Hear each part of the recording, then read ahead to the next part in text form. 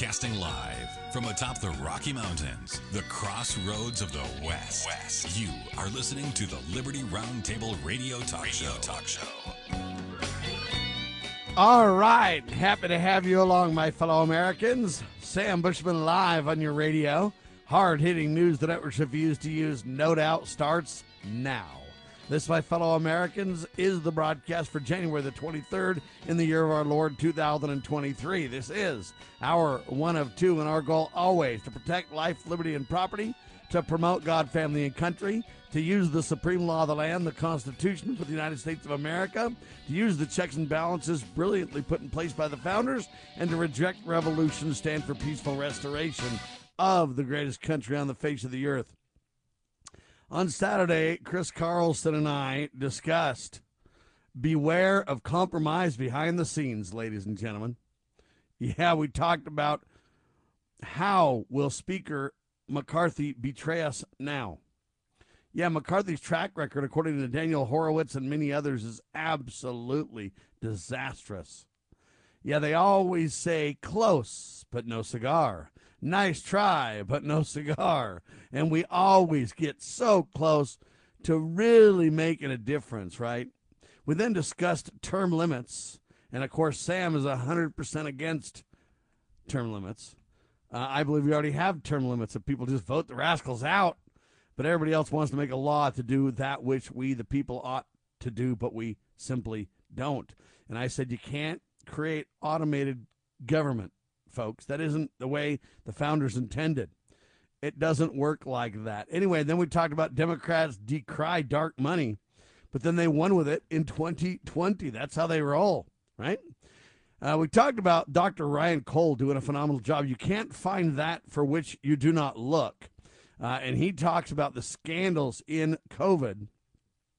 He talked about a vitamin D epidemic. He talked about other YouTube videos being taken down about his educational realities. We talked about the ivermectin and hydroxychloroquine antivirals. And look, they're just trashing society, trashing we the people. We have federal agents saying, don't do autopsies. We're not going to look at that. We're not going to fund that. His response is, they say, don't study that. Don't do autopsies. Don't fund that. Don't look at that database. Don't consider this. Don't. Why wouldn't we? He says, you can't find that which for what you do not look. His point is they're lying to us. And the proof is they're lying in every way under the sun. Get the government out of the people's health care. Look, we need medical care government free, okay? The government and policymakers don't need to make all these decisions for you. Don't ever experiment on the children. Don't let them destroy your relationship with your doctor. Amen to that. Anyway, great couple hours with Chris Carlson, available at libertyroundtable.com and lovingliberty.net. Without further ado, Dr. Scott Bradley with me, freedomsrisingsun.com. Welcome back, sir. Well, thank you. Glad to be here, and I hope everyone is having a delightful Monday morning wherever they are in this great nation. There may be people listening overseas, by the way. Yes, there are. There was a time when I ran for office that I had some tracking software. It wasn't really tracking exactly to the end point, but on my website, they could tell me every morning where the last days, yesterday's hits came from, what part of the world.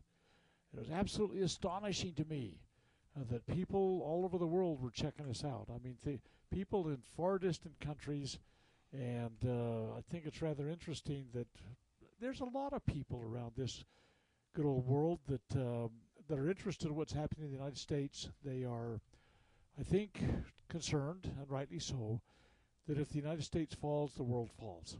And they're trying to keep track of what the heck we're doing here. So I found it was a very, very high number. Every morning I'd get out of bed and run to the computer and start just checking it out. And my heavens, we had a map up of the whole world, and the number of hits from each country was astonishing. So maybe there's people listening here that are, on the internet. In the internet world today, you can get a lot of contact without having to go through a standard, commercial radio kind of world, you know.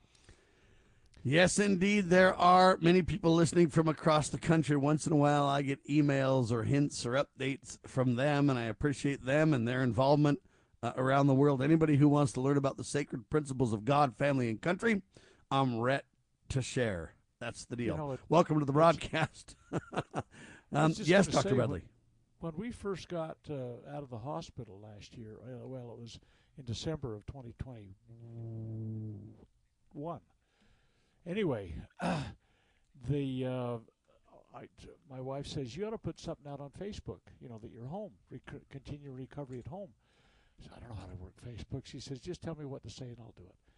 So I did, and within half an hour we had responses from South Africa and China. I mean, you know, it's like, holy cow, what's going on?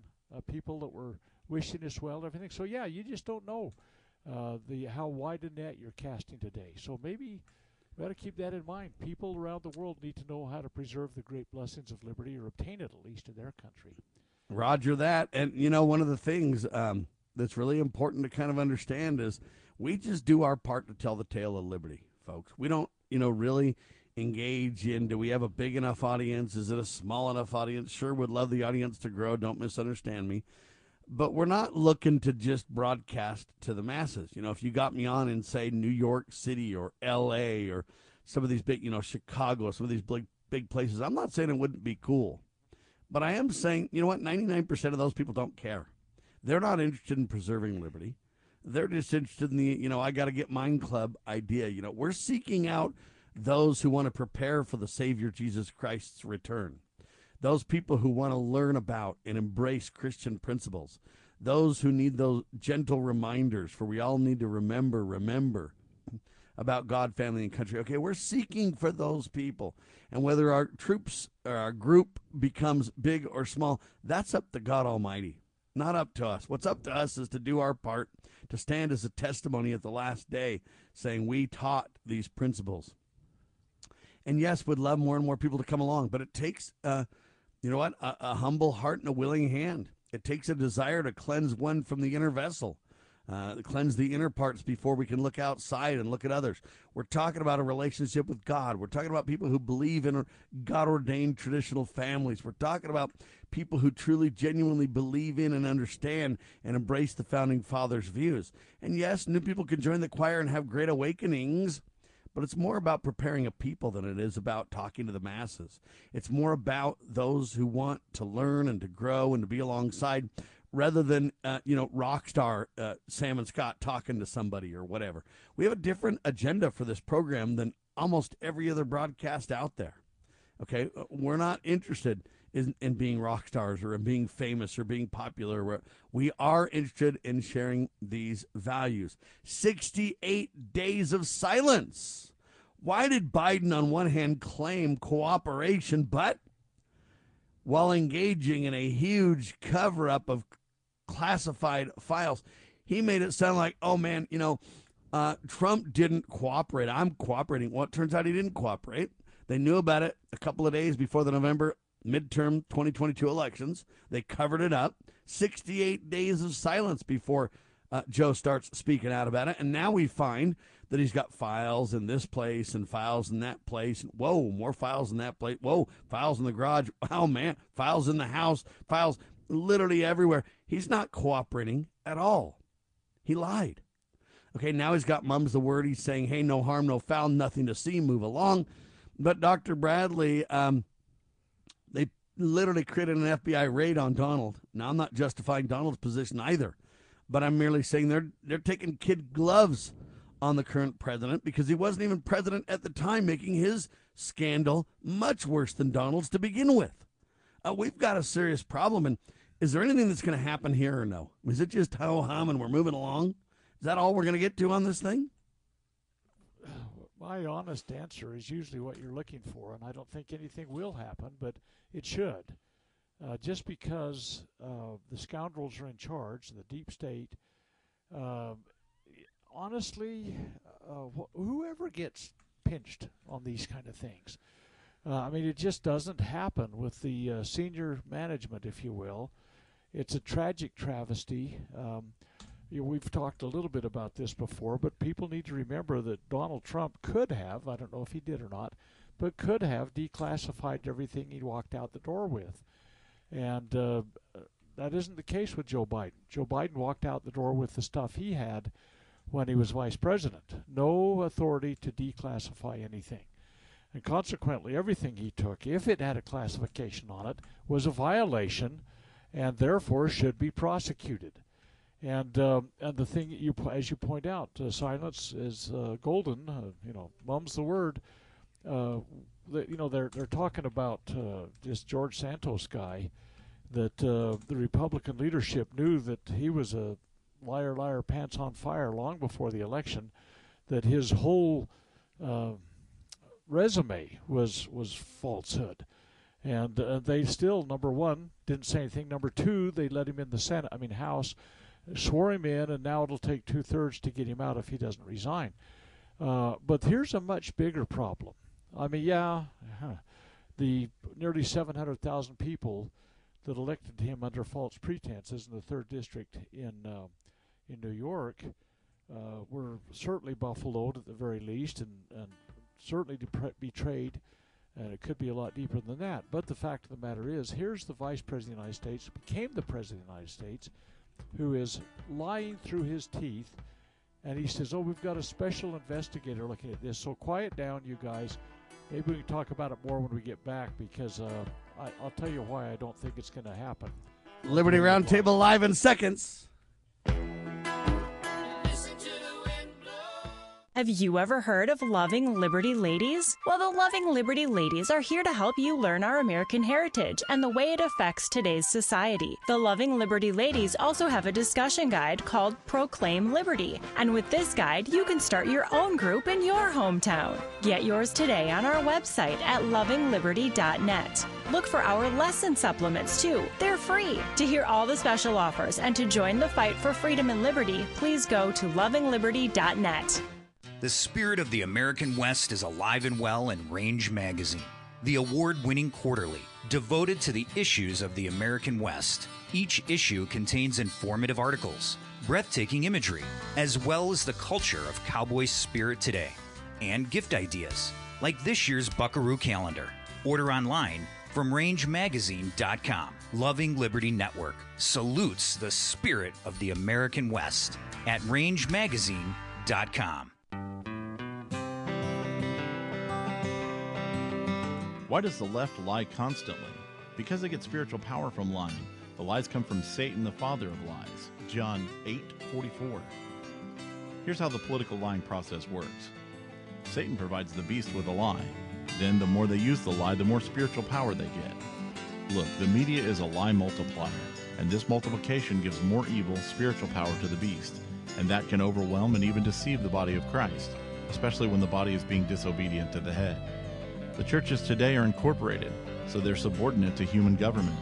They obey the beast and do nothing to restore our national relationship with God. And the government shall be on his shoulders, Isaiah 9:6. That verse is not for the present-day church. Rather, it is for the end-time church, the body of the line of Judah.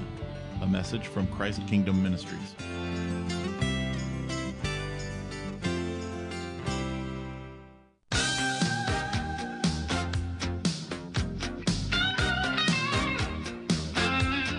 All right, Dr. Scott Bradley, freedomsrisingsun.com, and Sam Bushman breaking it down just for you. 68 days of silence.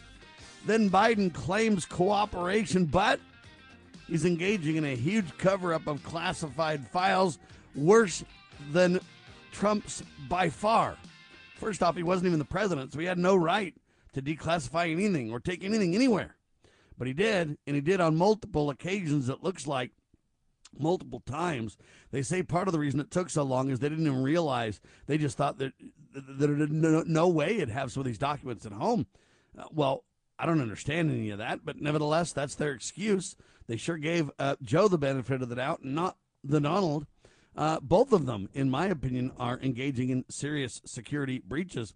But when we know we're in serious problems with Russia right now and the Ukraine, and then these documents are about the Ukraine, and then we know that Joe says he didn't have a relationship with his son Hunter and some of the business associates, but now we find out that Hunter literally rented Joe's house for $49,000+ a month, and Hunter was driving the Corvette in the same garage where these documents were and more.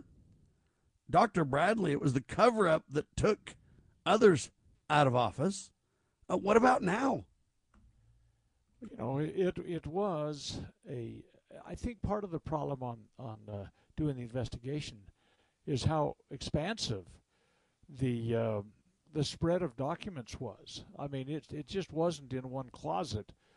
I mean, there were multiple places, different geographies, and he's, it's one of those things. I guess I have to kind of think that if there were honorable investigators there, which I guess is always a question, but if they were doing an investigation, they were thinking, oh yeah, this has got to be it. Oh wait. How come there's some? What if there's some over here too? There's some over here too, and pretty soon it's like, holy Hannah, what are we overlooking right now?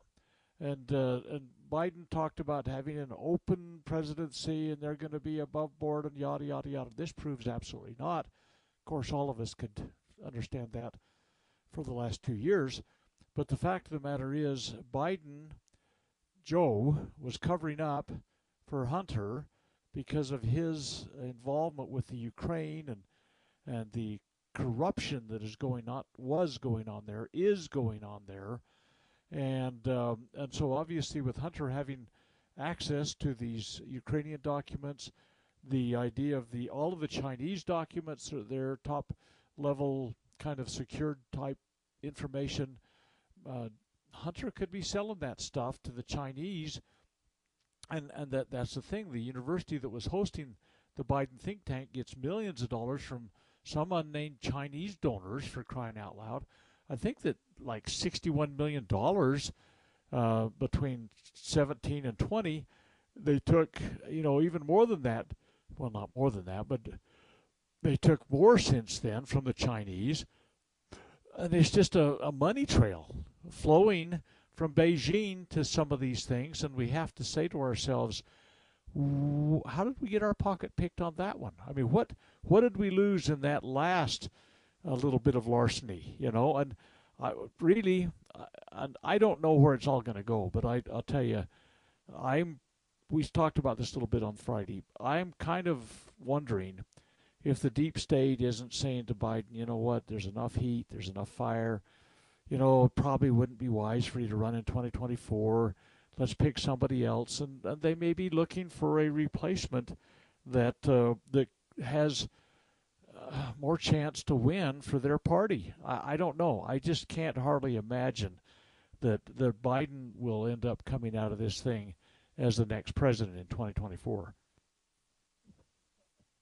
Well, one thing is coming out of it in 2024. Another thing is being impeached and or criminally prosecuted for this. In my mind, this is way beyond the Donald Trump scenario. And you almost wonder if they knew this was going to come out about Joe and they couldn't stop it eventually. So they released everything about Donald as a precursor. Hey, raid his house, do this, do that, act like it's such a big deal, as a way to kind of tamp down what, hey, we'll let Donald go too if you let Joe go. And I don't know, but it just seems very strange. The timing of all this, it got discovered supposedly right before the election, in my opinion, suggesting more election fraud, manipulation. What if the people knew this scandal? Would it have changed certain views of Republicans and, people voting straight ticket Republican or Democrat or whatever? And man, we're going to now vote Democrat because the guys are good, not like Donald, but yet then now it's worse. And it's election tampering mixed with cover up, mixed with intrigue. And you kind of wonder all the timing of President Trump's and this one now. You kind of wonder if there's more to this than meets the eye, Doctor. You really could wonder. I mean, it's not like this kind of stuff has not been unheard of in the past. I mean, you look at when Bill Clinton had his dalliances with the intern. In fact, I think there's an anniversary of that. I ought to look it up when we have another break of what's going on with, was going on with Lewinsky and him. And concurrent with that was this big discovery. Nature magazine put it out and everything. Ended up being false. They retracted the article. But look at this. Oh, Thomas Jefferson had posterity through Sally Hemings, his slave. And actually what ended up happening was they retracted it. Nature magazine has a lot better reputation than what they let show that time. And what they actually proved is Callender was a journalist, kind of yellow rag journalist of Jefferson's time, and he said there was this little boy running around Monticello that looked just like Thomas, only he was half black and all this stuff. They actually proved DNA genetically he was not descended from Thomas Jefferson. What they did prove is there were some. Yeah, but how you gonna commit the smears like that, sir? Well, that's the problem. See, I'm saying, they run these things to detract from the Bill Clinton Bravo Sierra that was going on, and they say, oh yeah, they've always done this. They've all been involved with it. Yeah, they're kind of powerful men, and yeah, these women that are kind of in their clutches, and so on and so forth. But this very well could have been something like that with the Trump thing. But that doesn't make Trump's things any less serious, and maybe it wasn't at all, but we need to find out. But certainly Biden's thing needs further investigation, and I can't imagine an impeachment and removal from office having success. The idea that Bill Clinton felt like he could have raped a woman, shot her dead, and he wouldn't have never been removed from office, I think is about the status that we're finding here with the dynamic that's in the legislature. You have to have a House that impeaches, brings charges, an indictment, if you will, a Senate that will vote 2/3 removed from office. And I just can't see with the political alignment, with parties taking precedent over anything principles, will result in that. So I just can't see him being removed. There may be some noise about it, but holy cow, getting it through a democratically controlled Senate.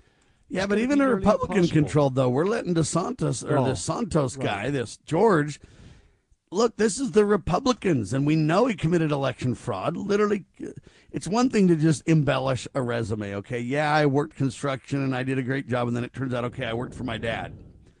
That's not really a lie. It might be putting the best foot forward and not really, giving all the details, to make someone appear a little more credentialed than they are. But it's not a dishonest lie at all. It's all true. In this case, though, you have blatant lies about literally every aspect of his life. He's a drag queen. Evidence of it on video. He denies it and says it isn't true.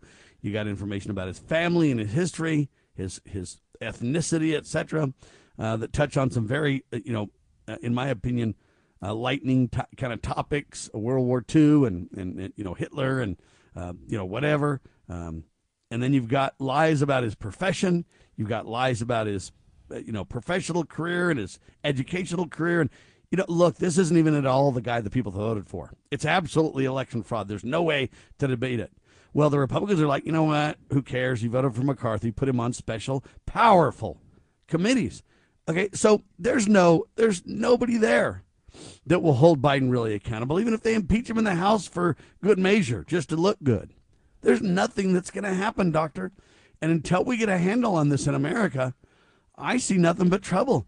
You can't just ignore these fundamental principles and then complain that Joe's doing it when Trump did it, and now Santos. We don't have anybody, in my opinion, besides maybe, one or two, that even have the morality to even speak up against it, Doctor, much less do anything about it. Who's speaking up against this like I am? This is criminal activity. Who's calling it that? Who's nobody? You're right. I mean, it just really is. And I'll mention something after the break about the 17th Amendment that came up over the weekend. I had a number of calls and texts about this from people that don't understand the dynamic of the Senate right now and some of these things. But anyway. All right, hang tight, the good doctor in seconds. Dr. Scott Bradley, freedomsizingsun.com. You are listening to the one and only Liberty Roundtable Live. Proclaiming liberty across the land. You're listening to Liberty News Radio.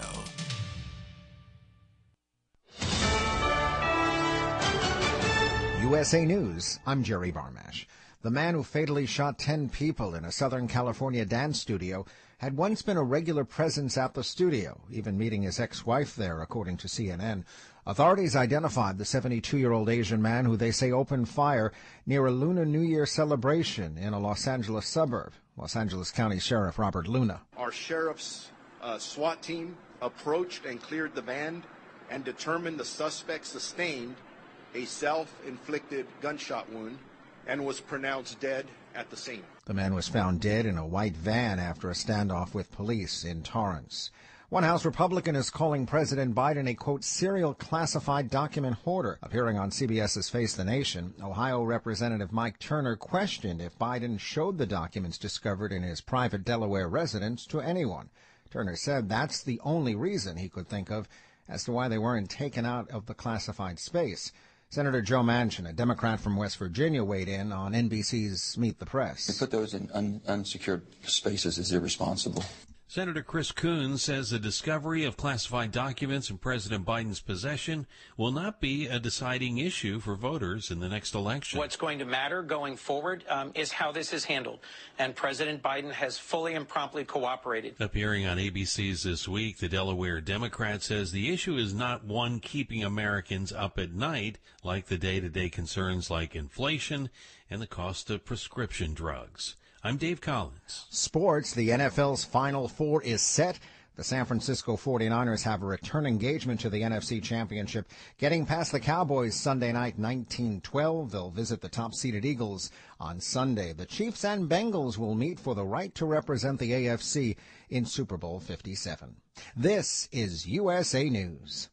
Nothing fights the winter blues like a delicious and satisfying meal. Luckily, Omaha Steaks makes it easy to start the year right and keep that warm and cozy feeling going all winter long. Right now is the perfect time to stock up and fill your freezer with flavor. Go to omahasteaks.com and use promo code TREAT at checkout and get $30 off your order. Save on perfectly portioned favorites, easy meals, and so much more with Omaha Steaks Freezer Filler Sale. That's $30 off an endless variety of gourmet choices, from incredible steaks, premium chicken, delicious pork to seafood. There's something for everyone, and every bite is backed by their 100% money-back guarantee. Visit omahasteaks.com today. Enter TREAT at checkout to get $30 off your order. Order with complete confidence today, knowing you're ordering the very best. Visit omahasteaks.com. Use promo code TREAT at checkout to get that extra $30 off your order. Minimum order may be required.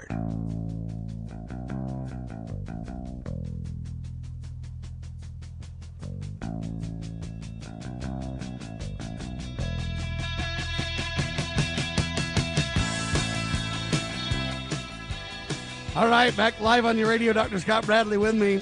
So, these guys are criminals. And I don't know what to do about it, folks. It is a national security crisis. And the Republicans are as derelict in their duty as the Democrats, Doctor. Well, there's no question about it. The idea that, well, and we talked a little bit about this through the break, and people ought to be sometimes privy to some of the things that get bantered around. But when Biden was vice president, he traveled to China on Air Force Two, so he's going, on the public transportation that taxpayers are providing to him. He took Hunter along with him. Hunter went over there and negotiated a mega $1 million business deal while he was there in China with him. And that gave at least one of them anyway, we don't know for sure more, but at least one of them set aside 10% for what they called the big guy, which has been identified as Joe Biden. And so here we have personal benefits that are coming out of this. We don't know how, like I say, how our pocket got picked when we were there. Our national pocket, our security. Hunter may have said, you know what, I got a gob of stuff that you guys might be interested in. What's it worth to you? He may have made Xerox copies, I mean, come on. It could easily have happened. Everything else that's happening there has never been a shred of integrity in that man's body. And so here we have some of the stuff that's there, that's been brought here that was classified. It's the University of Pennsylvania. According to the records, University of Pennsylvania took $51 million in foreign funding in 2021 that included $14 million from China and Hong Kong. China and Hong Kong are two peas in a pod right now. And then they got $2.4 million from Saudi Arabia, $1 million from Cayman Islands that was gifted to the Penn Wharton China program. And that was on top of the $61 million the Chinese donors gave the University of Pennsylvania between 2017 and 2020. I mean, now, think about that. That was when Trump was in office. And Biden had this stuff in his garage. And Hunter had access to it. I mean, you just don't know where this is. And I started. Here's what you do know. You know there's enough evidence, ladies and gentlemen. There's enough connecting the dots. There's enough. The term they use for the American people that's kind of average Joe-esque is probable cause. We know there's enough probable cause literally to start a serious investigation, to leave no stone unturned, and to literally start to criminally prosecute for actions. Hunter could be arrested and criminally prosecuted now. Okay, Joe can be literally impeached by the House immediately. But what is the House even working on, Doctor? What are they even working on? It doesn't appear they're working on this. But again, I keep coming back to it all boils down to we the people. If we the people are not being eternally vigilant about our liberty, we're going to lose it.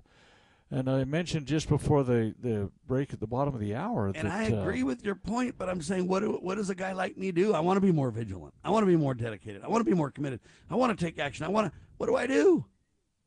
Well, I think you're doing quite a few things. A radio show, you mean? Yeah. Spread the word. You go okay, on the that's air good. every day. You're trying. But here's the problem is most of us are more interested in the bread and circuses that they're playing out there for us. And but again, I mentioned just before the break that I get questions about recall of senators and what we can do with this getting rid of the 17th Amendment, which I fully support, using the same methodology we got rid of the 18th Amendment, which was the 21st Amendment. So just do a shotgun approach? No, do not do a Constitution Convention. Do a single amendment that says we're repealing, make it the 28th Amendment if you want, we're repealing the 17th Amendment. And people thought, oh, well, if the states have the power again to appoint senators, then they can recall senators. These kinds of misunderstandings that are out there with people that are paying attention a little bit is totally wrong. We don't have recall in our Constitution for anybody. You don't have really any good way to get a hold of it or get rid of a senator and or a representative except for the next election cycle, unless the bodies do something about it, right? Right. The bodies have to do that. And the fact of the matter is, the Founding Fathers understood that when they wrote our Constitution because they had recall. They had term limits in the Articles of Confederation. And they don't want either of those for legitimate reasons, Doctor. They had bad history with them. They had bad experiences with them. And what needs to happen is the people need to pay attention. As you said earlier, I like that. You can't put government on autopilot. This is one of those things. There's got to be somebody at the, paying attention at the controls all the time. If it's going to fly into a mountain, let's steer around it. It's not. Yeah, it reminds me of the the helmsman of a ship? Yeah. Okay, you gotta be there. You gotta pay attention. You gotta have your lookout dude in the bird's eye. Look and go, hey man, what is up there? You gotta have people probing the depths. You gotta have people kind of figuring it out and looking at true north and looking at the compass. And this is a 24 round the clock watch, people. Okay, you can't just let the thing run aground and go, golly, that was horrible. Maybe we should blame the Constitution. Maybe we should blame the chart maps. They're bad. No, folks, come on now. You've got to be at the helm. There's no other way, Doctor. Absolutely. And if people don't believe me, I know people say, oh, no, they didn't have recall in the old days. They didn't have term limits. Yeah, they do. Go get the article, or they did, the Articles of Confederation. Article 5 says that they have the power reserved to, this is Article 5, Clause 1, reserved to each state to recall its delegates, or any of them, at any time within the year and to send others in their stead for the remainder of the year. They could recall the Founding Fathers had this document in front of them. In fact, they had been charged with the responsibility in 1787 to basically amend the Articles of Confederation. Well, they could have amended that out. No, they just started over, okay?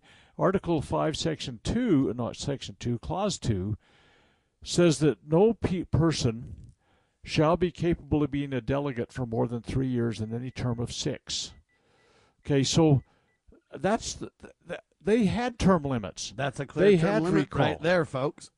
Yep. But understand, here's what their experience was, Doctor, on a little bit of a broader context, but I think just as related as this. They ran government without checks and balances. And the most important thing they learned was you don't need term limits. You don't need recalls.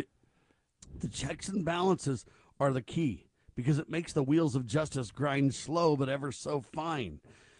They understood that, you know what, give some time. Give a little, let the checks and balances work. If you really people at the helm running this ship in the bird's eye, whatever you want to say, in the at the helm, whatever, you guys need to get reliable, stable, solid information, and time has a way of doing that. So they weren't concerned about we've got to just jettison everything and go for emergency whatever. They knew emergency ideas were dangerous. In fact, the reaction to the emergency was as bad, if not worse, than the emergency itself all the time. So they learned this. They understood this. Checks and balances were key to the structure that made sure that we didn't just go off crazy on democracy whims or controlled by the media or, okay, this was all designed on purpose, and they realized a check and a balance way better than a term limit, way better than a recall for all kinds of reasons. You look at it one side and, hey, a recall sounds great. But you look at the broader view. Every time the broader view brought checks and balances to the system, that's where they believed the answers lied. That's where they thought we could really make a difference here. What we've done is jettisoned the checks and balances, and that's why it doesn't work, Doctor. Well, see, the people that want to rewrite the Constitution want to control government. Well, no, let me just... Okay, let's be logical, reasonable, and intelligent about this. A Constitution is about controlling government. It is controls on the government. It delegates certain specific authority. That's it. None. No more. The 10th Amendment absolutely, completely, totally settles that in everybody's mind. If we didn't give you power, you don't have it. So what's happening now is that they've ignored that thing, and they think, well, if the Constitution doesn't specifically say I can't do something, I can do it. No, that's not what it says. Go read the 10th Amendment again. It says if you have not been delegated that power, you don't have it. So it's not just checks and balance. It's the way the power was delegated. Certain organizations had certain power. President can't legislate. He does all the time. Right, but the way the power was delegated, therein lies checks and balances. Because we didn't delegate that to you, you don't have it. That's a check and a balance right there. There's no question. We're checking you because it's not in your list, people. This is what I mean. We need to understand that the separations are the key, Doctor. Let's skip the break. Dr. Bradley, respond. Well, here's the deal. Everybody in their office has a constitutional responsibility, not just authority, but they have a responsibility to do so, to push back.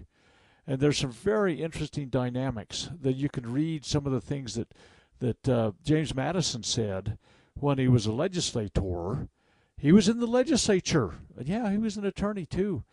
But he was in the legislature, and he pushed back on the executive. He said, over our dead body, this is our realm. You are not going to come into that realm like the president does with his executive orders and so on and so forth. But then when he was president, he was protecting the executive branch. And that's how it has to be. There has to be a clear understanding that if you took an oath to uphold this position that you're in within your particular, office, that you've got to push back. And the problem is, one of the many problems, is that those that are in office have more loyalty to the party than they have to the Constitution and the oath they took. And it's a disgrace, ladies and gentlemen, and that's one of the big problems. So here's the next headline that highlights this point even further. The White House and the Department of Justice worked together to, quote, conceal the discovery of Joe Biden's classified documents from we the people for months. That's according to the Washington Post now. Well, the Post is not exactly what you'd call a friend of liberty, okay? No, but they're at so least admitting the truth for once. But here's that's we don't know how much they're overlooking when they're doing it too. But the fact of the matter is, the White House and the Justice Department. Well, let me see. Oh, by golly, they're both in the executive branch. Where the blazes was the legislative branch during this thing? You know, the legislative branch apparently, from some of the things that are floating around out there, and who knows if we got the whole truth, but apparently Nancy Pelosi was well aware of this. And everybody's kind of mum's the word. Where were the Republicans when this DeSantis guy was out lying through his teeth to get elected? Oh, no, he's going to be for Kevin McCarthy. We better let him in. And he'll get put on some really important committees. And yeah, well, it's just absolutely absurd. And by the way, McCarthy did appoint him. And what did Nancy Pelosi do on the other hand? When she got ticked off at Marjorie Taylor Greene, she stripped her of all her committee assignments. You know, they play bare knuckles stuff like this on the Democrat side. And the Republicans are Mr. Nice Guy that's afraid to govern. So we have these party things going on that really are destructive of the baseline principles. And when they're more loyal to the party than they are to their oath of office, I think they're suspect in every case. And the right remedy, ladies and gentlemen, is for the American people to use the media. I'm talking about the new media taking center stage, the real media that'll tell you the truth, to make sure that we make them pay at the ballot box. Okay? You say, well, there's election fraud. I know. But we got to have so much overwhelming majority. They can't commit election fraud with absolutely way overwhelming evidence for something. They can only make it close and then commit fraud to a great degree.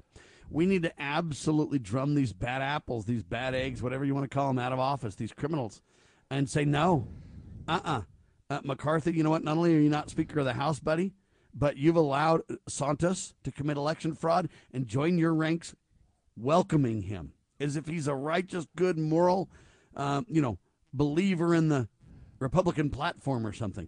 You're off your rocker crazy if you let this guy even stand in your ranks, much less give him special privileged positions. You're as bad as the Democrats.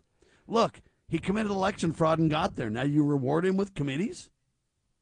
And then you're going to now, look at any of these other guys and say, well, Joe's bad. We're going to look into Joe. Oh, you are you? Well, what good's it going to do? What if you find out scandals about Joe that equal Santos? Are you going to do anything? Of course not. You can't. You've set the bar now so low, how can you get Joe in any trouble? How can you get Hunter in it? Who's worse, Hunter or Santos? I don't know. You can say, well, wait, deal, Hunter had a lot more influence, putting America way more in jeopardy. Well, maybe. But the principles are the same. If you can tolerate a liar and a criminal and a deceiver and somebody on the financial take, if Santos had Hunter's position, Santos would be just as bad as Hunter. You see, we need to realize this stuff, Dr. Bradley. We need to call a spade and let people understand. You don't go, well, those are tiny crimes, dressing up as a drag queen and lying about it. No big deal. Those aren't big crimes, getting money from these powerful inside donors, having the Republican Party know who this clown is, but yet backing him and then pretending they didn't know. Those are small crimes. They're not big crimes like Hunter's, don't you know? But, doctor, it's all the same. Because what will this guy do as he gets more and more and more and more power? As he's rewarded for his current dishonest criminal acts, he'll be rewarded for the future ones, right? Well, if there's not consequences for what he's doing, it makes it pretty apparent to everybody that you can get away with murder in this particular thing. But let's go back to something you just said at the beginning of your last statement. You talk about this new media thing and the First Amendment. Of course, we got this religion thing, and then we got freedom of speech in the press. Let's talk about that for just a second. Those things were not written in there to assure lewd dancing or profane words or any of these kind of things that have been protected with inane court decisions for so long now that it's probably outside even the lifetime of many of your listeners. But these things here, freedom of speech and the press, were to preserve our liberty. It was to make certain that everyone could be forewarned, could be trumpeted from the rooftops, if you will, kind of like what's going to happen when the Savior returns. All of the sins of everybody. But the fact of the matter is that those were placed there to preserve our liberty. They were not placed there to preserve perverse things. That was the farthest thing from the American founders' minds. They were saying, no, if something happens and we have a free press, we can warn the people. It's kind of like Paul Revere going through the communities. These committees of correspondence thing, they were a precursor to this, if you will, where the committees of correspondence were an educational thing. And it wasn't nearly as widespread as it can be nowadays if people will take advantage of it. They had to send a guy out, and they called a meeting at 7 p.m. at the tavern to talk after the workday about what was going on in the cause of liberty. Nowadays, people can tune in any time they want to hear these things. And that's what freedom of speech and freedom of the press is about. And we have completely turned that upside down.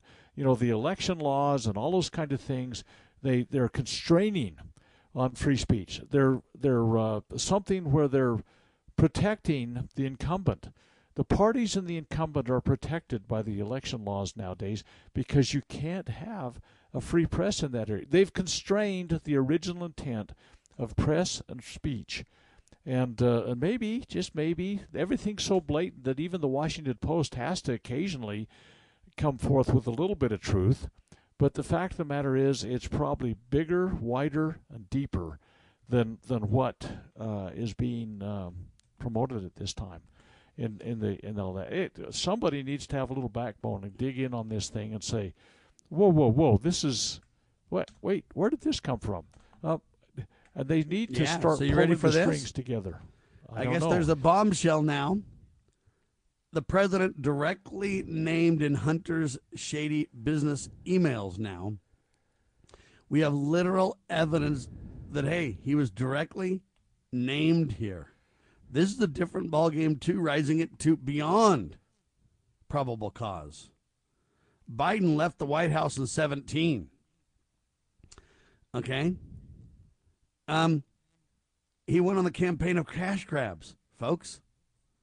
Biden and his wife Jill took in more than $15 million since leaving the Obama-Biden White House. Yeah. So where's the money? Where did the money come from?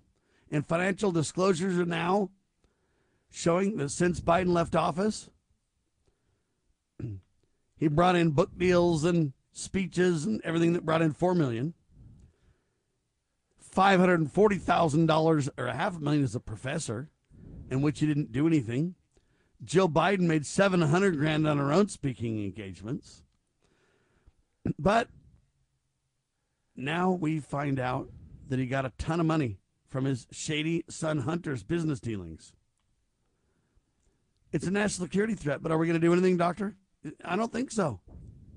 No, I just don't see it either. But, I remember just like it was yesterday, the day that Nixon capitulated and said he was resigning. And I look at the order of magnitude, if you will, of the Nixon. I'm not trying to justify what Nixon and his cronies did, which may be a little bit of a setup, by the way, with some of the deep state, even in Nixon's day, that was setting him up for a fall to get our first unelected president and certainly our first unelected vice president. The shenanigans that happened in that, and to get full pardons for Nixon and all this kind of stuff. But it was a political thing that happened in an election. What's happening with Joe and Hunter Biden is real-time national security stuff. I mean, Nixon was fixated about winning the election, and Joe and Hunter are fixated on, I don't know exactly what, but certainly their own benefit, their own being able to have, deep pockets or something. I don't know. But this has actually literally put the national security at risk. And it's plain flat out being ignored largely. And Joe's saying, no, we got a special investigator that's looking at it in the bowels of the Justice Department, down there flipping through the paper, drinking a cup of coffee while his feet are on the desk, or whatever imagery you want to have on this thing. But this is stuff that, Pearl Harbor's made out of. I mean, this is stuff that brings down nations, potentially, gives a leg up to probably our largest, most credible threat to our nation, with China, for example. These things in Ukraine right now, right this minute, we are being sucked further and further into a full confrontation with Russia. And the Biden family has had a presence there for I don't know how long. I mean, we really don't have enough detail, but it's been long enough that it goes back certainly into the vice presidency of Joe Biden. And no, there's just let's see what's on the ball game this weekend. Kind of mentality that's going on in this country. Yeah, but what are the Republicans working on right now? This is kind of another interesting thing. What are they working on, like this week or last week or whatever? I don't know. I don't know if they know. And I don't mean that to be rude to you. I mean that to make a point. I have no idea either, Doctor. Yeah, this isn't like you should know and you don't. This is, look, these 435 House members work for you and me. I can't get a hold of mine very easily. Can you get a hold of yours? Try it. See what happens there. Yeah, there's 700,000 people that they're represented, and you're not even on their radar. You can't get a hold of them. You can't deal with them. You can't contact them. And you don't know what they're even working on. What are they doing this week? What is McCarthy? Once in a while, you get a blip on TV. The House just voted to reduce taxes. Of course, in the Senate, it won't go anywhere because, or whatever. You hear a little blip where Rand Paul or somebody else is like, hey, this is out of bounds. You can't do that. Or you hear, whatever. But day to day, do we even have any idea what they're doing, what they're working on? We have no idea. Think about that. Yeah, it's really a serious challenge. And they're just back there. They bring in these paychecks that make most everybody else envious about them, and they have power along with it. Power and emoluments, and so why wouldn't they want that job? They got status and fame and all this kind of stuff, but it's just a throwaway, and none of the stuff is really taking care of what they really ought to be constitutionally focused on. So they're just dinking around with stuff that they don't end have on a any good authority news to do. I'd like to know some good news. All right, I'll end on a good news for you. It turns out that Hollywood, the TV people? I don't know who they are. Turns out that the TV, the Hollywood, the TV people. Oh, okay, okay. So TV shoots plummet in Los Angeles, they say, signaling fewer shows. So you're going to have fewer shows on your boob tube, buddy, because they can't shoot. They don't have the money. They don't have the economy. They don't have the permission. They don't have the ideas. They're just plumb out. And now you're going to have less TV shows as a result of their shoots plummeting, if you will. Well, Isn't that good okay. news? Well, it is, but I got to take the wind out of your sails, Stam. That area down there is the world capital for pornography filming.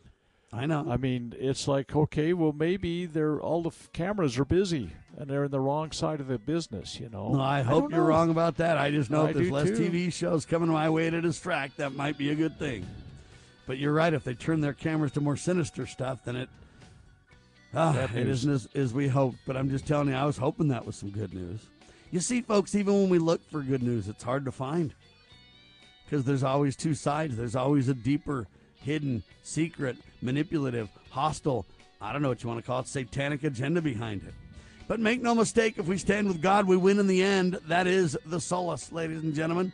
God, family, and country. Dr. Scott Bradley. Learn more about his collegiate series to preserve the nation and his weekly webinars at freedomsrisingsun.com. I'm Sam Bushman, LibertyRoundtable.com, LovingLiberty.net. Spread the word, share the love. We declare this nation shall endure. God save the Republic.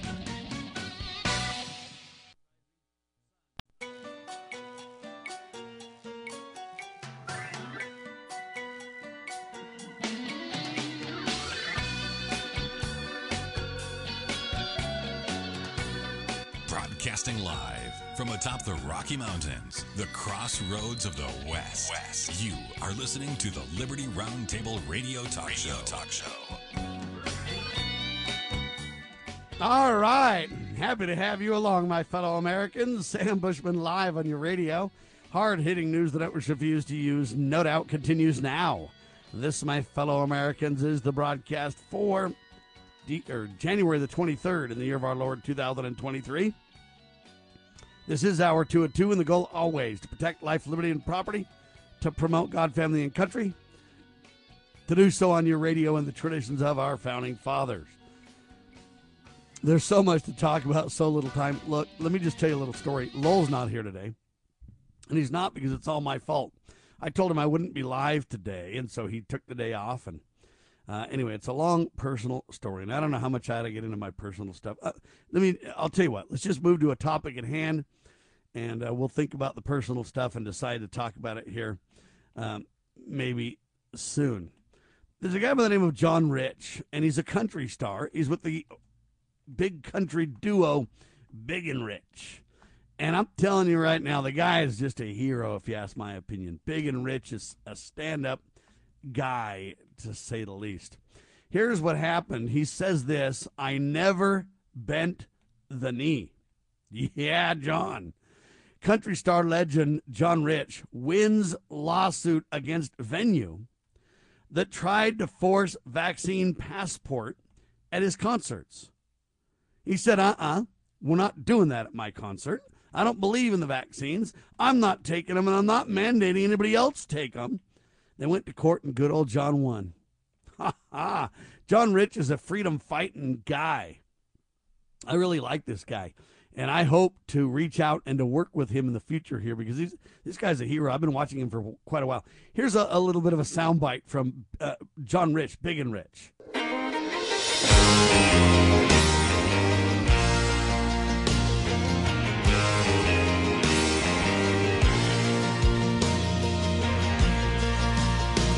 There's a hole in this country where its heart used to be. And no glory is divided on fire in the street. They say building back better, make America great. If that's a wave of the future, all I've got to say, stick your progress where the sun don't shine. Keep your big mess away from me and mine. If you leave us alone, well, we'd all be just fine. Stick your progress where the sun don't shine.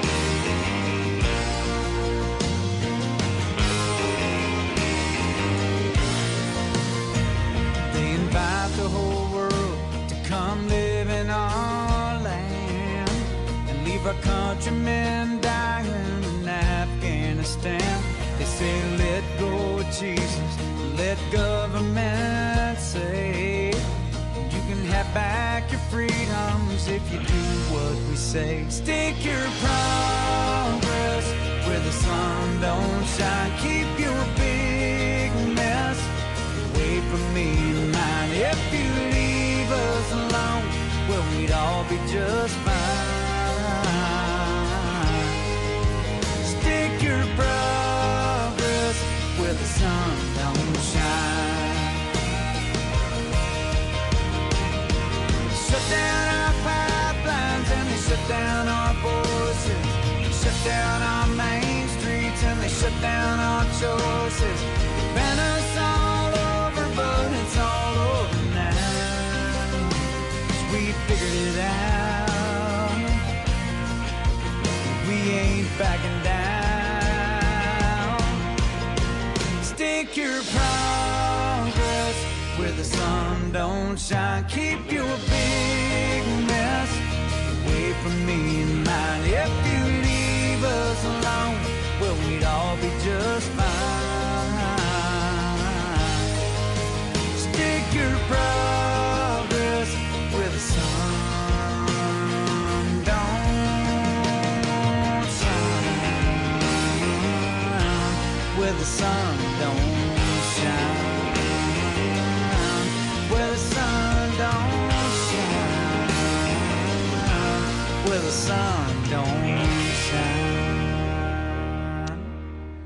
There you have it, ladies and gentlemen. John Rich doing a phenomenal job. He says, hey, I never bent the knee. This guy's a hero, man. He literally went to court and said, look, you're not going to force my people that come to my concerts to take the vaccine. You're not doing that.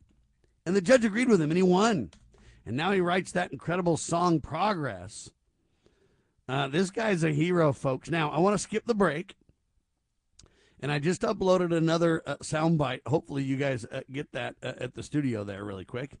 It's called John Rich, How Wokeness Killed Country Music. And it's kind of long, but I want to play this on the radio because I've been waiting for a time to play this because John Rich is a hero. He literally speaks out like nobody's business. I mean, this guy's great.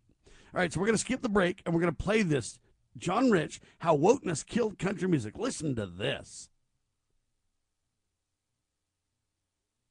Oh, all right, the file's still uploading, I guess. This is when I play audibles because I expected Lowell to be here, and then it was my fault that he's not here. So it's just crazy. Go ahead and refresh your folder, and you should hopefully see this. John Rich.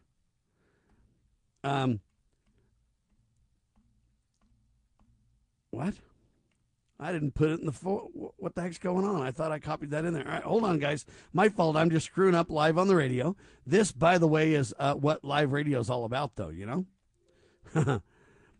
You can see how this is. All right, John, okay, there it is. Let's see if I can put this in here now. No wonder she doesn't have it. In order for her to have it, I have to put it there, people. All right. All right, now that's there. In a minute, she'll have it. All I can tell you, though, is this is really cool. This guy's a hero, folks, and he stands up. And I'm going to tell you one of the coolest things while we get this soundbite ready to go. John Rich is on Truth Social with Donald Trump and other people. And he's following some pretty cool people. This guy is caught up on what's going on. And he isn't silent. He's standing up. It's almost more like a Ted Nugent or a Kid Rock or some of these very few people who have the guts. But listen to this. Here's John Rich. There's no Johnny Cash's or Waylon Jennings or those kind of people or Loretta Lynn's. Well, there's a good reason for that, because none of those people would have been allowed to exist today. My name is John Rich, and this is my story. So I grew up in a town called Amarillo, Texas. So if you look at the state of Texas, go to the very top where it squares off like this. That's called the Panhandle of Texas. Were it not for Interstate 40 rolling through Amarillo, there would probably be no town there. It would just be more cows and more wheat fields. A lot of tough people out there, cowboys, oil workers, a lot of agriculture. I'm the oldest of 4 kids. So I have 2 younger sisters and then a baby brother. My dad was doing everything from, he was a night watchman at Amarillo National Bank. He was slopping hogs for the neighbor's hog farm next door, giving guitar lessons, selling used cars, mowing people's grass, detailing people's cars, literally anything he could think of to make sure we didn't go without, and we didn't go without. My dad is a preacher. My dad started preaching when he was about 19 years old, and he never preached in the big churches, so there was never any salary really attached to anything he was doing. My dad's more of a prison preacher. I never remember my dad without a guitar hanging around his neck. So he preached in little churches, or he'd preach in prisons, or he would preach in the streets, wherever he was at. And one of his big assets was he could pull a guitar out and start singing, because they might not want to hear him preach, but they wouldn't mind listening to him sing for a minute. And he knew that. So, man, he would sing and wear it out. One of his extra jobs was to give guitar lessons there in Amarillo, Texas. When I was about 5 or 6, my dad goes, "You want to go with me to guitar lessons?" I'm like, "Sure, Dad." I mean, what kid doesn't want to tag along? I said, "Sure, Dad." So I go down there, and he's got this semicircle of probably 20 adults sitting there with their guitars. I sit down next to my dad, kind of behind him. He hands me this little tiny guitar. He goes, "Just try to follow along," and then he starts teaching. Well, I sat behind him, and I'm just doing what he's teaching them to do. And within about 2 or 3 months, I was out playing all of his students. My dad goes, "You're picking that up pretty quick." He goes, let's work on it a little bit more. And next thing you know, I'm playing pretty much everything my dad can play. Never dawned on me people make money playing music. Amarillo, Texas, come on, you better be able to herd cows, run a combine, something to have your career, not music. So being around that early on, it was a real binder between me and my dad, something we could do together, play music together, watch him do it in church, watch my dad write a song, spend a whole week and hear him in his back bedroom working on this song and writing lyrics down. And then he would sing it to people on Sunday morning. And I said, I saw him write that and then watch people respond to the song. I was like, that's like magic. How did he do that? He just took blank paper and now people are singing the words back. It was very inspiring. I look at where I'm at today as a songwriter and I think back of how I was struck by that my dad was able to write something, perform it, create something out of nothing and see impact happen. My dad, my whole family, his parents, all the grandparents and uncles, it was instilled in us at a really early age that, hey, you live in America. And some of the old men said, yeah, and we were in World War II. Or he was he was here and he was there. And you learn those stories. They go, it doesn't matter where you start off, son. You can wind up no telling where. You just got to think big and work hard. You got to outwork everybody. And, that hustle will beat talent. There's a misconception in the world that the most talented people are the ones that always win. That is not true. If the most talented singers were the ones on country radio, if that's the only ones that ever made it, you'd have a completely different group of people singing on the radio. The people on the radio that have become big stars and that you hear are the ones that have talent, of course, but they are the ones that were willing to stick with it, figure out the business side of the music so they could have these long careers. It wasn't just because they could hit a high note. And that goes across the spectrum of all business, all entrepreneurial efforts, period. And so I was taught that early on. Hey, buddy, if you want to go get something, go get it. When I was in high school, I started singing a lot. I would enter, singing competitions and this and that. I got noticed by a couple of universities and actually had a couple of full rides to some really good schools. While this is going on, I auditioned for this big theme park that used to be in Nashville called Opryland, USA. They had all these live music shows in the park. I went down to audition thinking I'd never get it because I'm not a dancer. And I said, you got to be able to dance. But I thought, well, there are a bunch of good-looking girls down there, so it's probably worth the trip. So I go down, audition, what do you know? I get the job. This is my senior year in high school. That summer after I graduated, I go to work at Opryland, and I meet these guys from Texas who are all 10 and 15 years older than me, and they're all working at Opryland too. They said, you're from Texas, right? I go, yeah. They go, we're putting a little band together, and would you want to be in the band? You play a little bass? I said, barely, but yeah, I play a little bit of bass. They said, well, let's meet this weekend. We'll have a rehearsal, and if it goes well, maybe we'll play a couple of shows. I said, sounds good. We did a little showcase, and next thing you know, we've got 200 dates on the books. But I said, how much money am I going to make if I do all these dates? He goes, man, you'll probably make like $400 a week. I went, what? Couldn't believe it. Like, that's so much money. So I said, you know what? I'm going to push college off for a year, go travel with these guys. My mother said, well, you'll never amount to a hill of beans if you don't go to college. And I said, well, a hill of beans is not what I intend on amounting to. What a smart aleck answer, right? But that was my attitude. Like, I'm going for it. I'm going for it. These guys made me an offer. I love playing music more than anything. How do I get on the Grand Ole Opry? This is probably a better route. And sure enough, that band went on to become the band Lone Star, which we sold 6 million records while I was in that band. That's where I wrote my first #1 songs and really cut my teeth on country music. Being in Lone Star at 18, 19, 20, I was up to about 24 years old was when I was in that band. This is when you learn that country music is not a hobby. If you want to have a career in that, buddy, you better get ready. 3 guys in a hotel room, and not a nice hotel room, crammed into a Jeep Cherokee, pulling a U-Haul trailer from Orlando to Reno, Nevada. I mean, stuff like that. Playing anywhere they'd give you a mic, you're going to go play. So you learn what it means to really go out and grind for something, and there's no guarantee you're ever going to get it. How does all this work? The business of music on a small level, but still the business of music. That's where I learned all that stuff. And then being a songwriter, the only reason I would write a song prior to Lone Star would be to try to impress some girl. But you get into Lone Star, you got a record deal now, and they're like, guys, you're going to cut a record. You should probably write some songs. And that's where I started getting a lot better at writing songs. My first #1 was called Come Crying to Me, which came out. We sold 2 or 3 million records on that one. And man, that's when I said, you know what? I like this songwriting thing. That's the most powerful things in the world to me is blank paper and a pencil. Nobody can tell you what you can put on it. The Declaration of Independence started out as blank paper, and somebody had to put a pen to it. The pages of the Bible. We can go on and on and on. Pretty much all the great things that ever impacted the world in general started out with somebody with a thought or a feeling, a writing instrument, and something to write on. So songwriting to me is kind of like that. It's a blast, but it's also very powerful. and it has pulled me out of a lot of ditches throughout my career. Part of the equation of succeeding at something is you're going to fail a lot, getting up to the point where you're an expert at it or you're a pro at it. And so the question is, how do you deal with failure? Because you're going to get it. If you're not failing, then you're not trying. We all know that old phrase. It's very true. For me, when Lone Star fires me, they go off and put the biggest song out in the decade. I lose my solo deal. I'm damaged goods.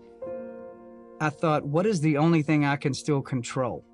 And I tell people this all the time. When everything seems out of your control and things are just blowing up left and right, you got to think, what's the one thing I still control? It could be something as simple as what I'm going to eat, how I'm going to exercise, something simple, and control it very well.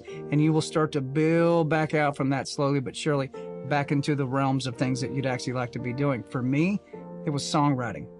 So you can take away my record deal, you can take away my concerts, you can take away the awards and all that, but I still got a pencil and I still got a notebook.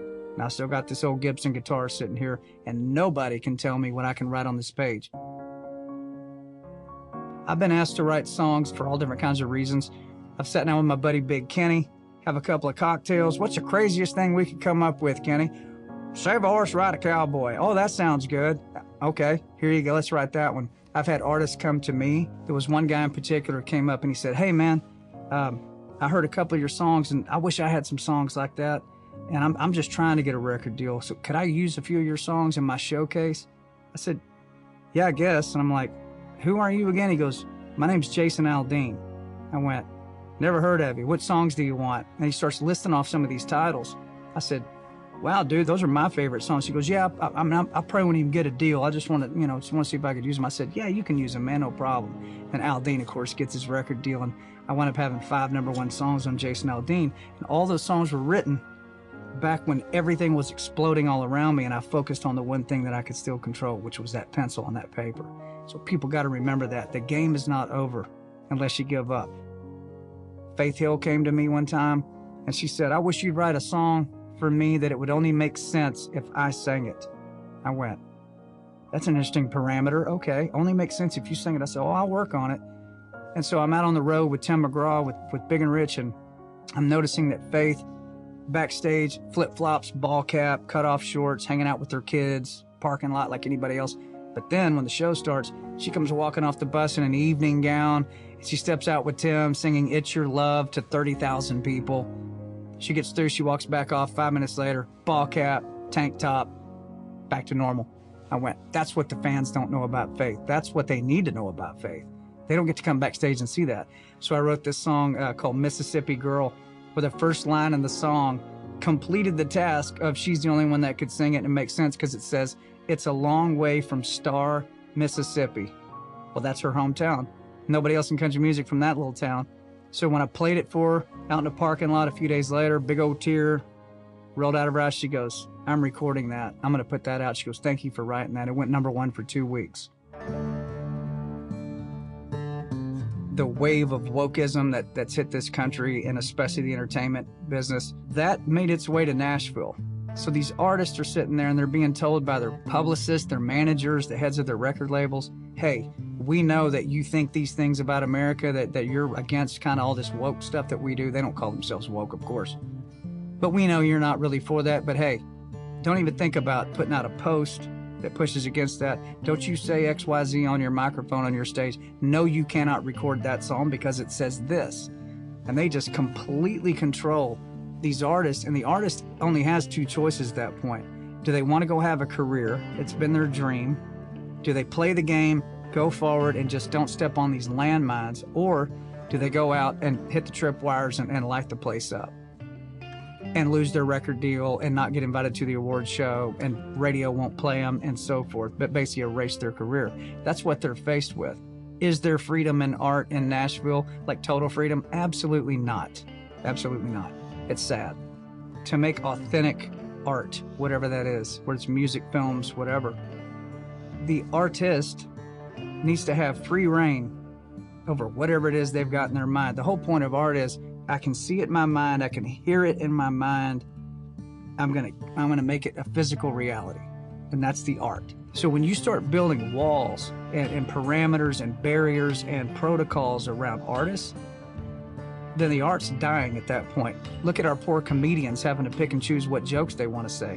I mean, I've got some comedian friends that are hardcore socialists who I'm friends with that have come to me and said, man, I can't vote for this anymore. I go, why not? They go, I'm having to pick and choose what jokes I'm going to say. That's not comedy.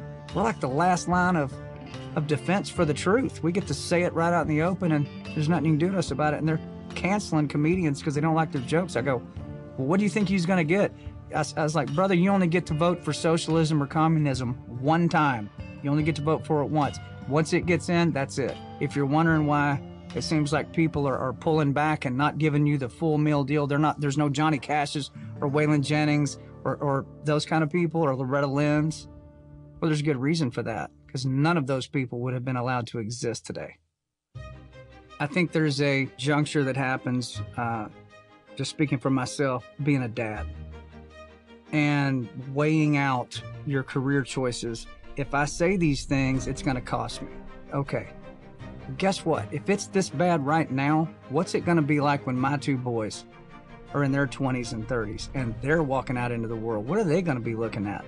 The only example they're going to have of how to handle that correctly is the old man. America has had such an impact in the world because it gave its people not the right to be happy, the right to pursue happiness, the right to exhaust your potential. The thing I love the most about this country is I wake up every day and I go, as long as I'm still breathing, the game ain't over.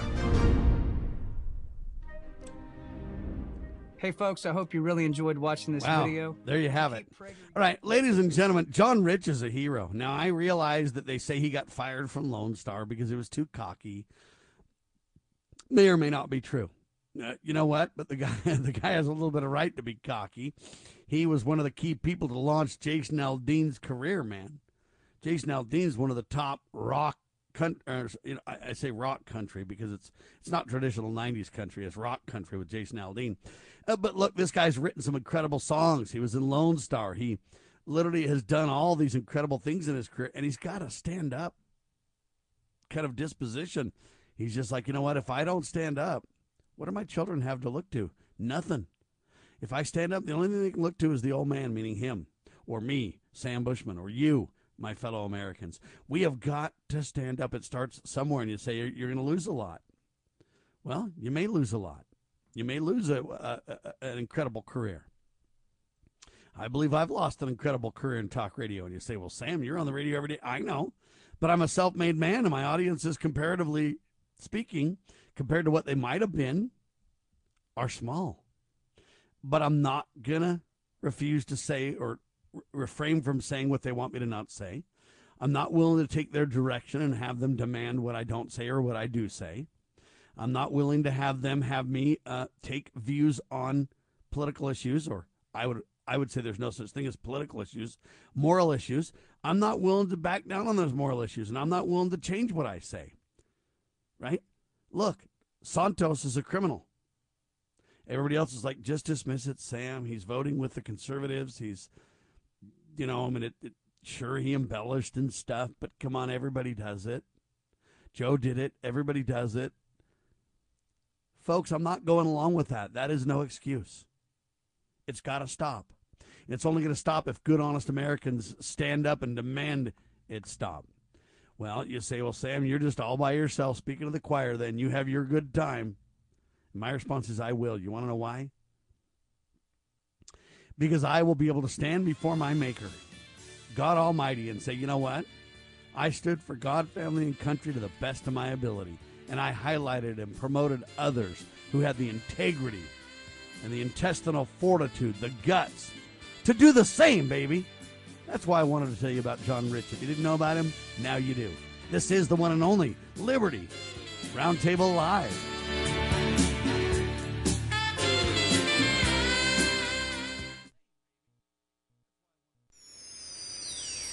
Protecting your liberties. You're listening to Liberty News Radio.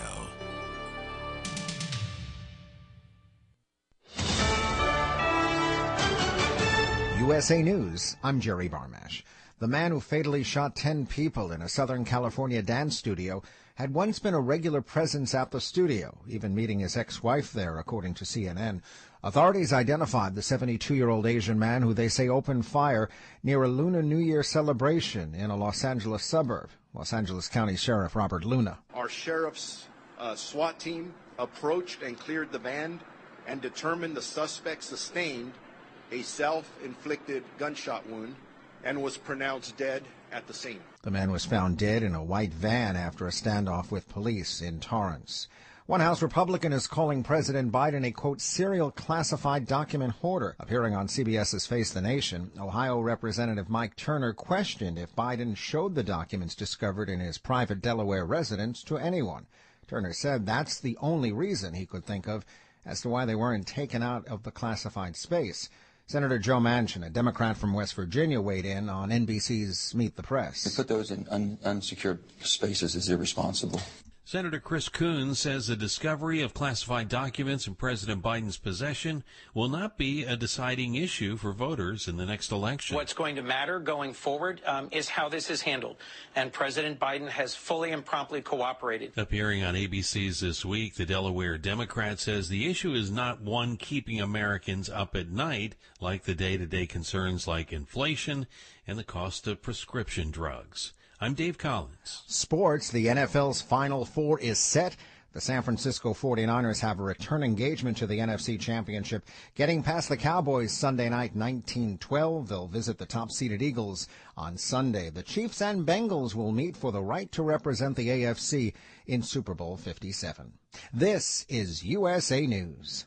Nothing fights the winter blues like a delicious and satisfying meal. Luckily, Omaha Steaks makes it easy to start the year right and keep that warm and cozy feeling going all winter long. Right now is the perfect time to stock up and fill your freezer with flavor. Go to omahasteaks.com and use promo code TREAT at checkout and get $30 off your order. Save on perfectly portioned favorites, easy meals, and so much more with Omaha Steaks Freezer Filler Sale. That's $30 off an endless variety of gourmet choices, from incredible steaks, premium chicken, delicious pork to seafood. There's something for everyone, and every bite is backed by their 100% money-back guarantee. Visit omahasteaks.com today. Enter TREAT at checkout to get $30 off your order. Order with complete confidence today, knowing you're ordering the very best. Visit omahasteaks.com. Use promo code TREAT at checkout to get that extra $30 off your order. Minimum order may be required.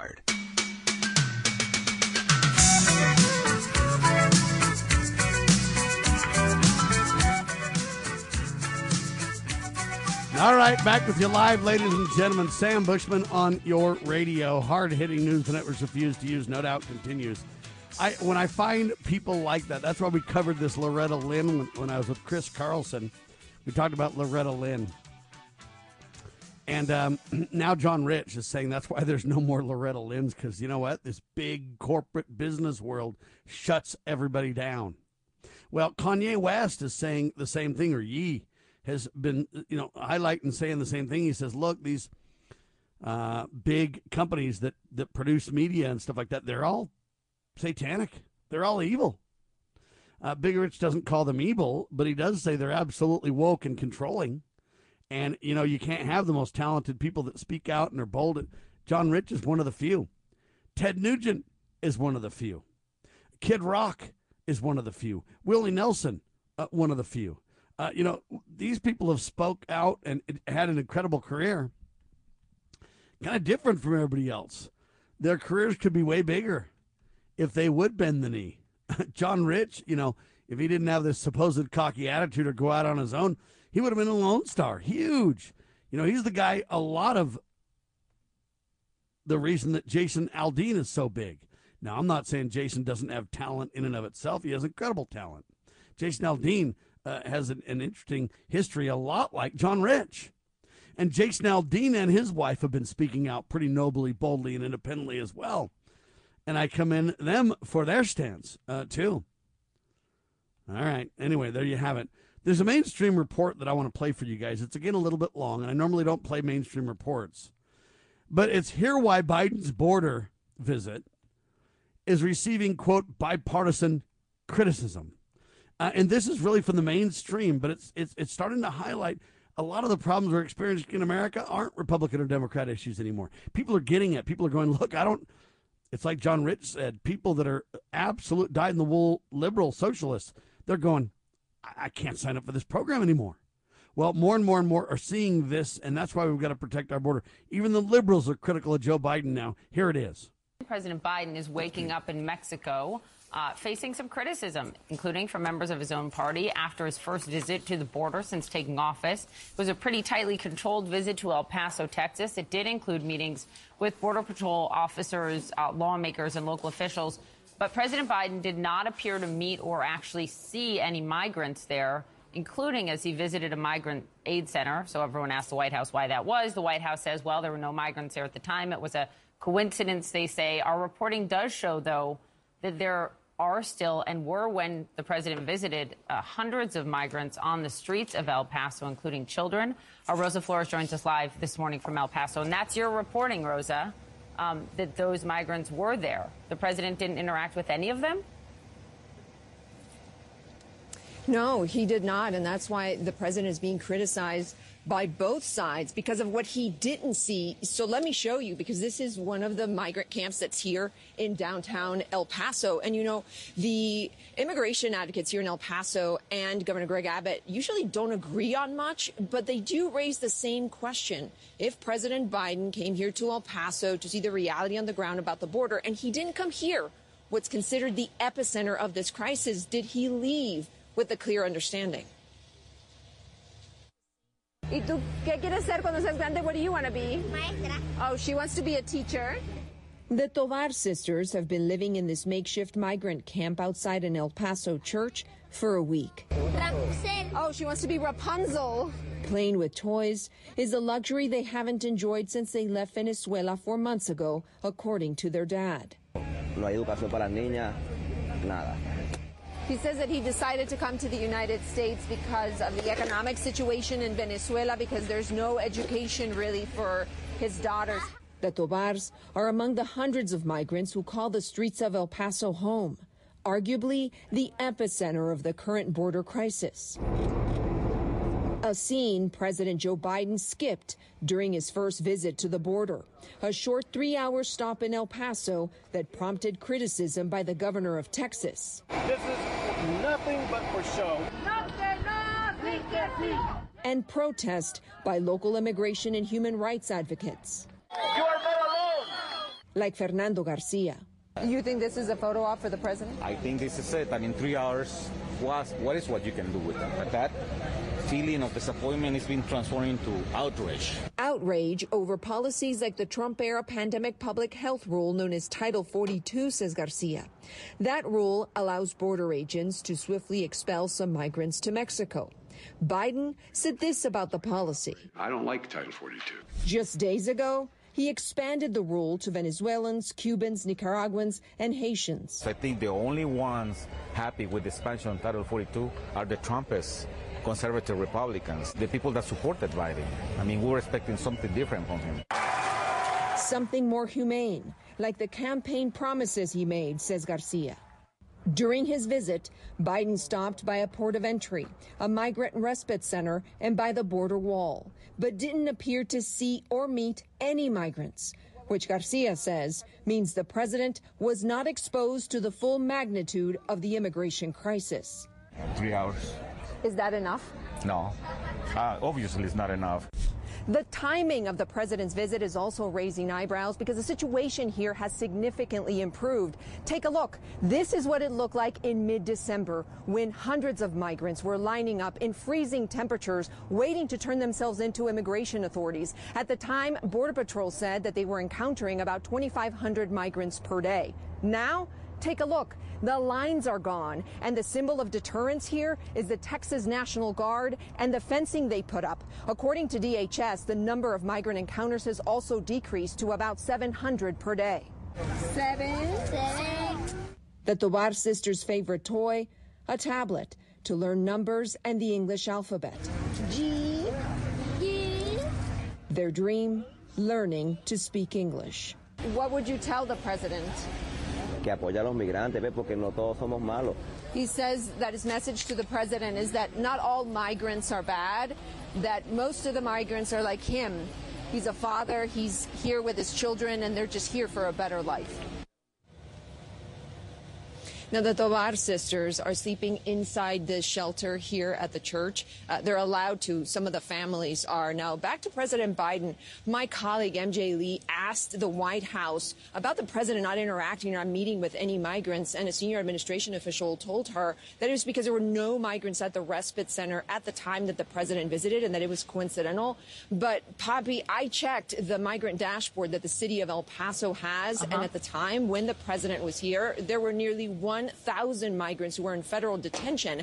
So if the president really wanted to see conditions, I kind of doubt that the president of the United States would have been denied access. Poppy? Right. And just it's remarkable what we're seeing behind you, Rosa. Those are migrants sleeping on the street of El Paso, right?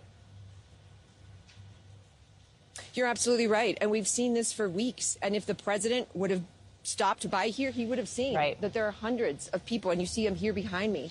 Hundreds of people living in the streets of America, I should highlight. This is a city in America, in the United States. And the top executive of this country came here. He did not came to see this. Rosa Flores, we're glad you're there and continue to be there to show it to us. Thank you for the reporting. Phil Mattingly, I pose the same question in the sense that in a couple of weeks, the President of the United States will deliver a State of the Union address. It's not scheduled yet, but he will be standing in the House chamber with a Republican speaker behind him. The Republicans say this was a photo op. The Republicans and their support in their media network have said, why hasn't he been to the border before? Where's Vice President Harris? Why hasn't she been to the border? Does the White House see an opportunity to say, okay, we'll give you some border security money, not the wall technology, but in exchange, give the Dreamers citizenship. Create a guest worker program that a lot of Kevin McCarthy's constituents back home in Bakersfield would like for farm workers and the like. Do they see an effort to pressure the Republicans here, or do they just want hands off? You know, what's interesting about the El Paso visit, and it's within this context, is yes, they do. When you talk to advisors, they see this as a divided government is often the times when you can make deals on the most complicated and politically toxic issues. Certainly House Republicans will have a say in that. But they feel like there is an opportunity to at least raise an issue that for the 2 years they controlled all of government never really got off the shelf in any way, shape, or form, in part because this isn't just a Democrats versus Republican issues. There are very significant issues inside the Democratic caucus when it comes to immigration.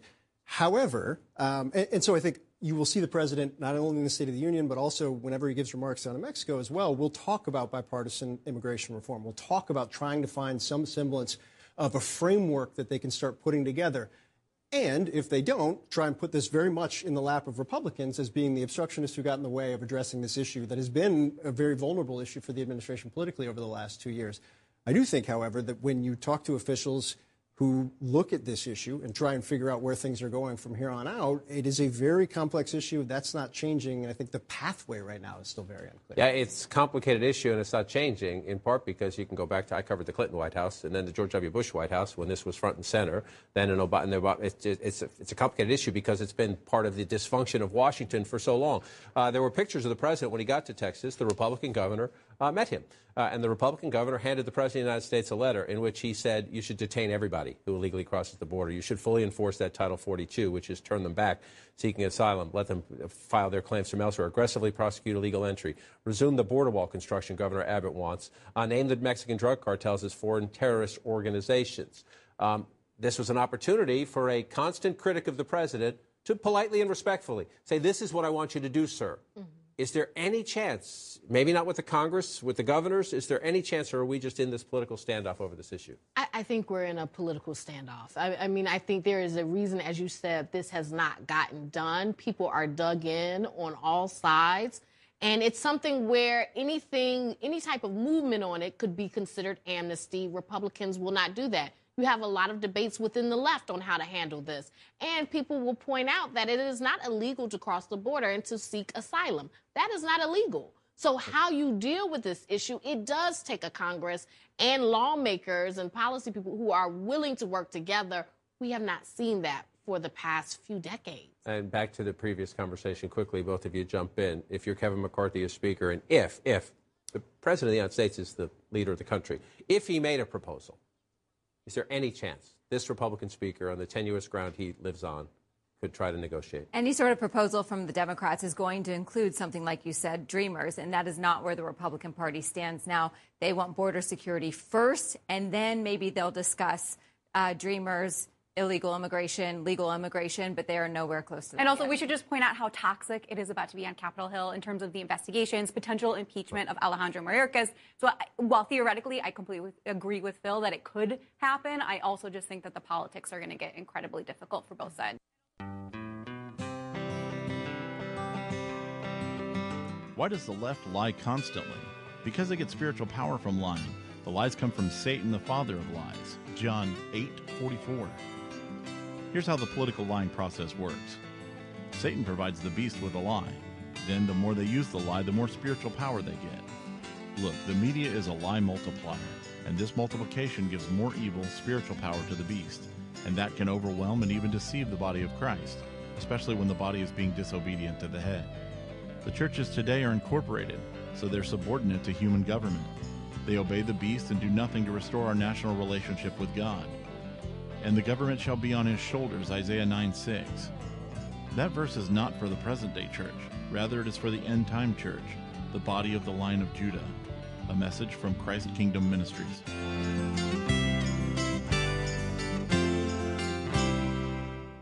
The spirit of the American West is alive and well in Range Magazine, the award-winning quarterly devoted to the issues of the American West. Each issue contains informative articles, breathtaking imagery, as well as the culture of cowboy spirit today, and gift ideas, like this year's Buckaroo calendar. Order online from rangemagazine.com. Loving Liberty Network salutes the spirit of the American West at rangemagazine.com. I think that my family has always had a big influence on me for not smoking because since I was little I was taught that smoking was wrong. Recent studies indicate that smoking among teens often leads to the use of alcohol and other drugs. I think having faith in God is a big part in it because the way I was raised has helped to avoid smoking. Smoking. If you think you're old enough to start, you're smart enough to stop. A public service message from this station and the Church of Jesus Christ of Latter-day Saints.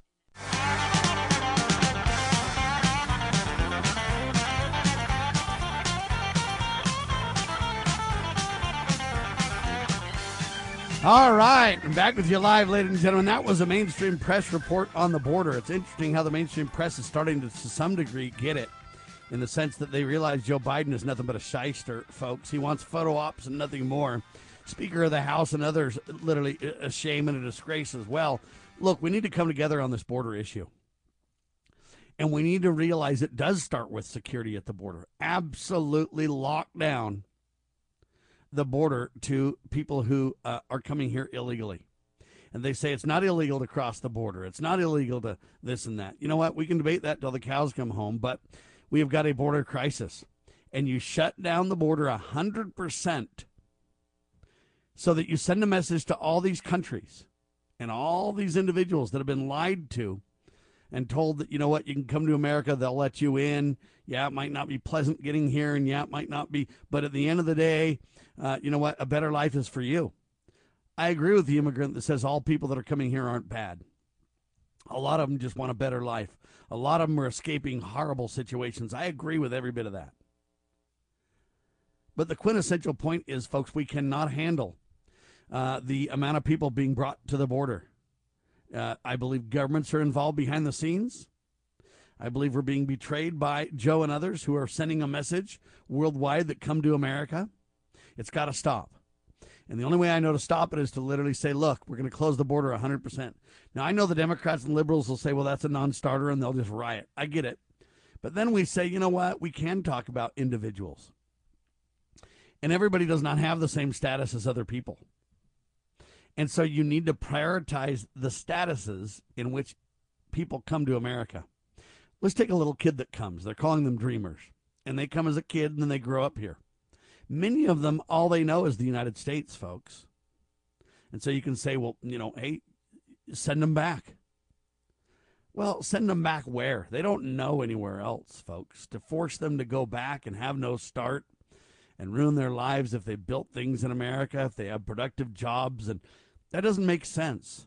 Now, the second you say, well, let's make some type of opportunity for somebody, then people scream the amnesty word and say, you're going to let everybody just, no, you can create levels of allowing people to stay, but allowing people to, deal with certain things. Have you lived here your whole life as a dreamer and you don't have any problems with the law and you're a productive citizen? That's different than someone who's lived here and caused nothing but trouble for our country, dreamer or not. So we need to kind of back into this discussion with an idea of how do we make it better? How do we improve the situation in a productive way that can give people benefit of the doubt, that has an element of forgiveness, that literally stops the bad guy, the criminal, the terrorist? How do we stop those people, but yet reward those who come for the right reasons? You say, well, if you come for the right reasons, you got to obey the law and come legally. You know what? It is very difficult for someone to come legally to America. It's very easy to come illegally, and that is the quintessential problem. We need to make it impossible to come illegally, and we need to make it reasonable for people to come legally. If you can come to America with a sponsor, see, we could create plans that would say, look, you've got to leave the United States.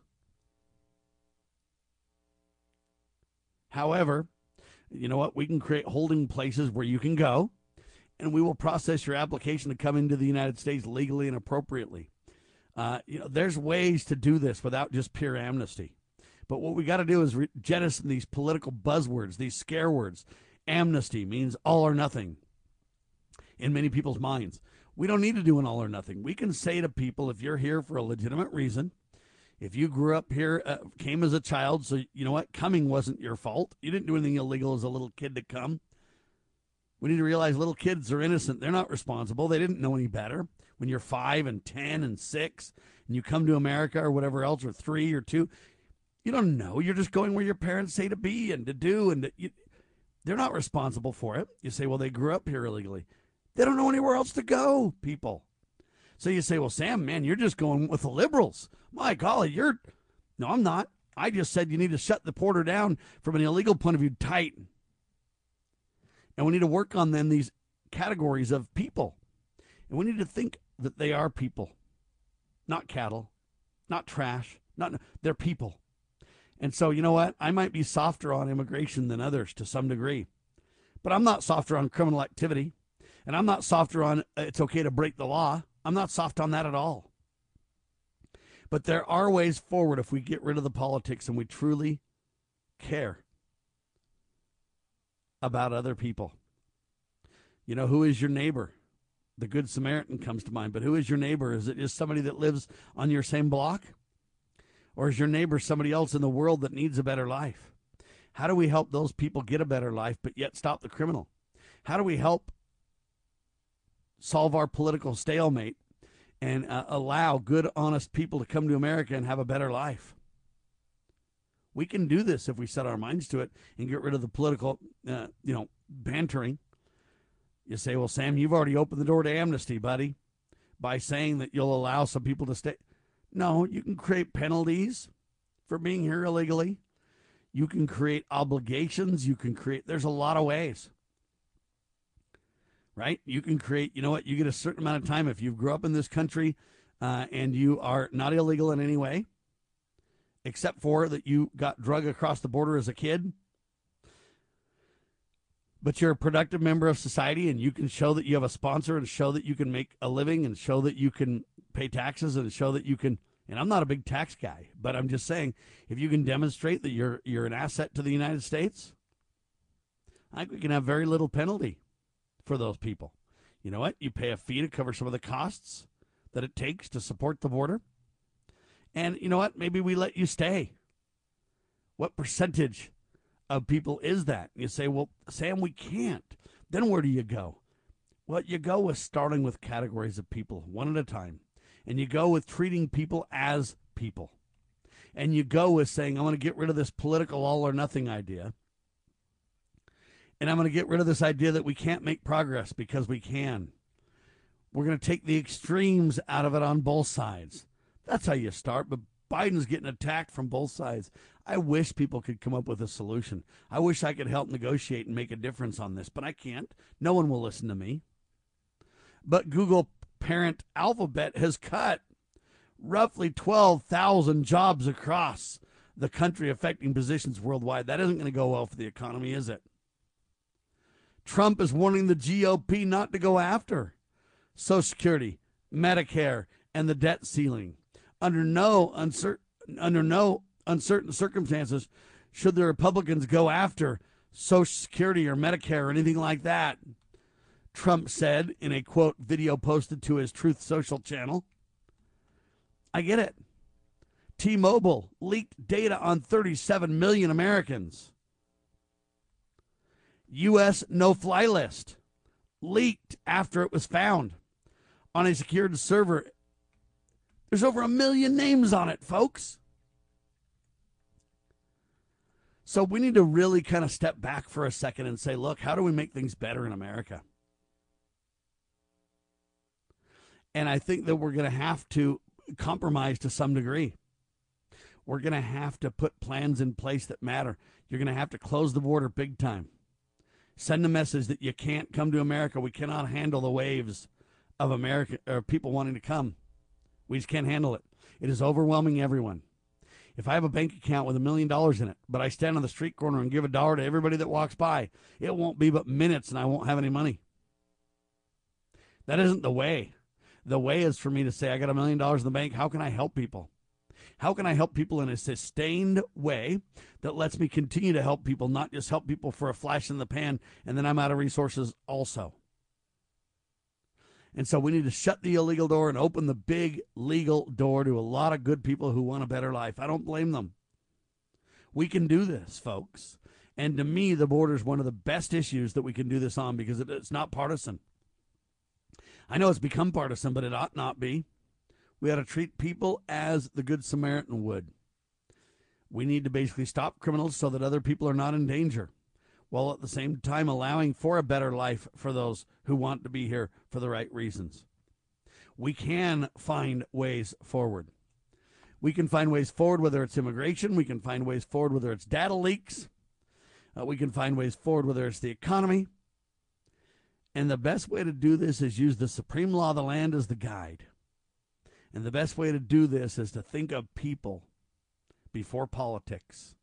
Think of people and principles before divisions or parties or any of these other things. It starts with a humble heart and willing hands. It starts with turning to God Almighty for guidance.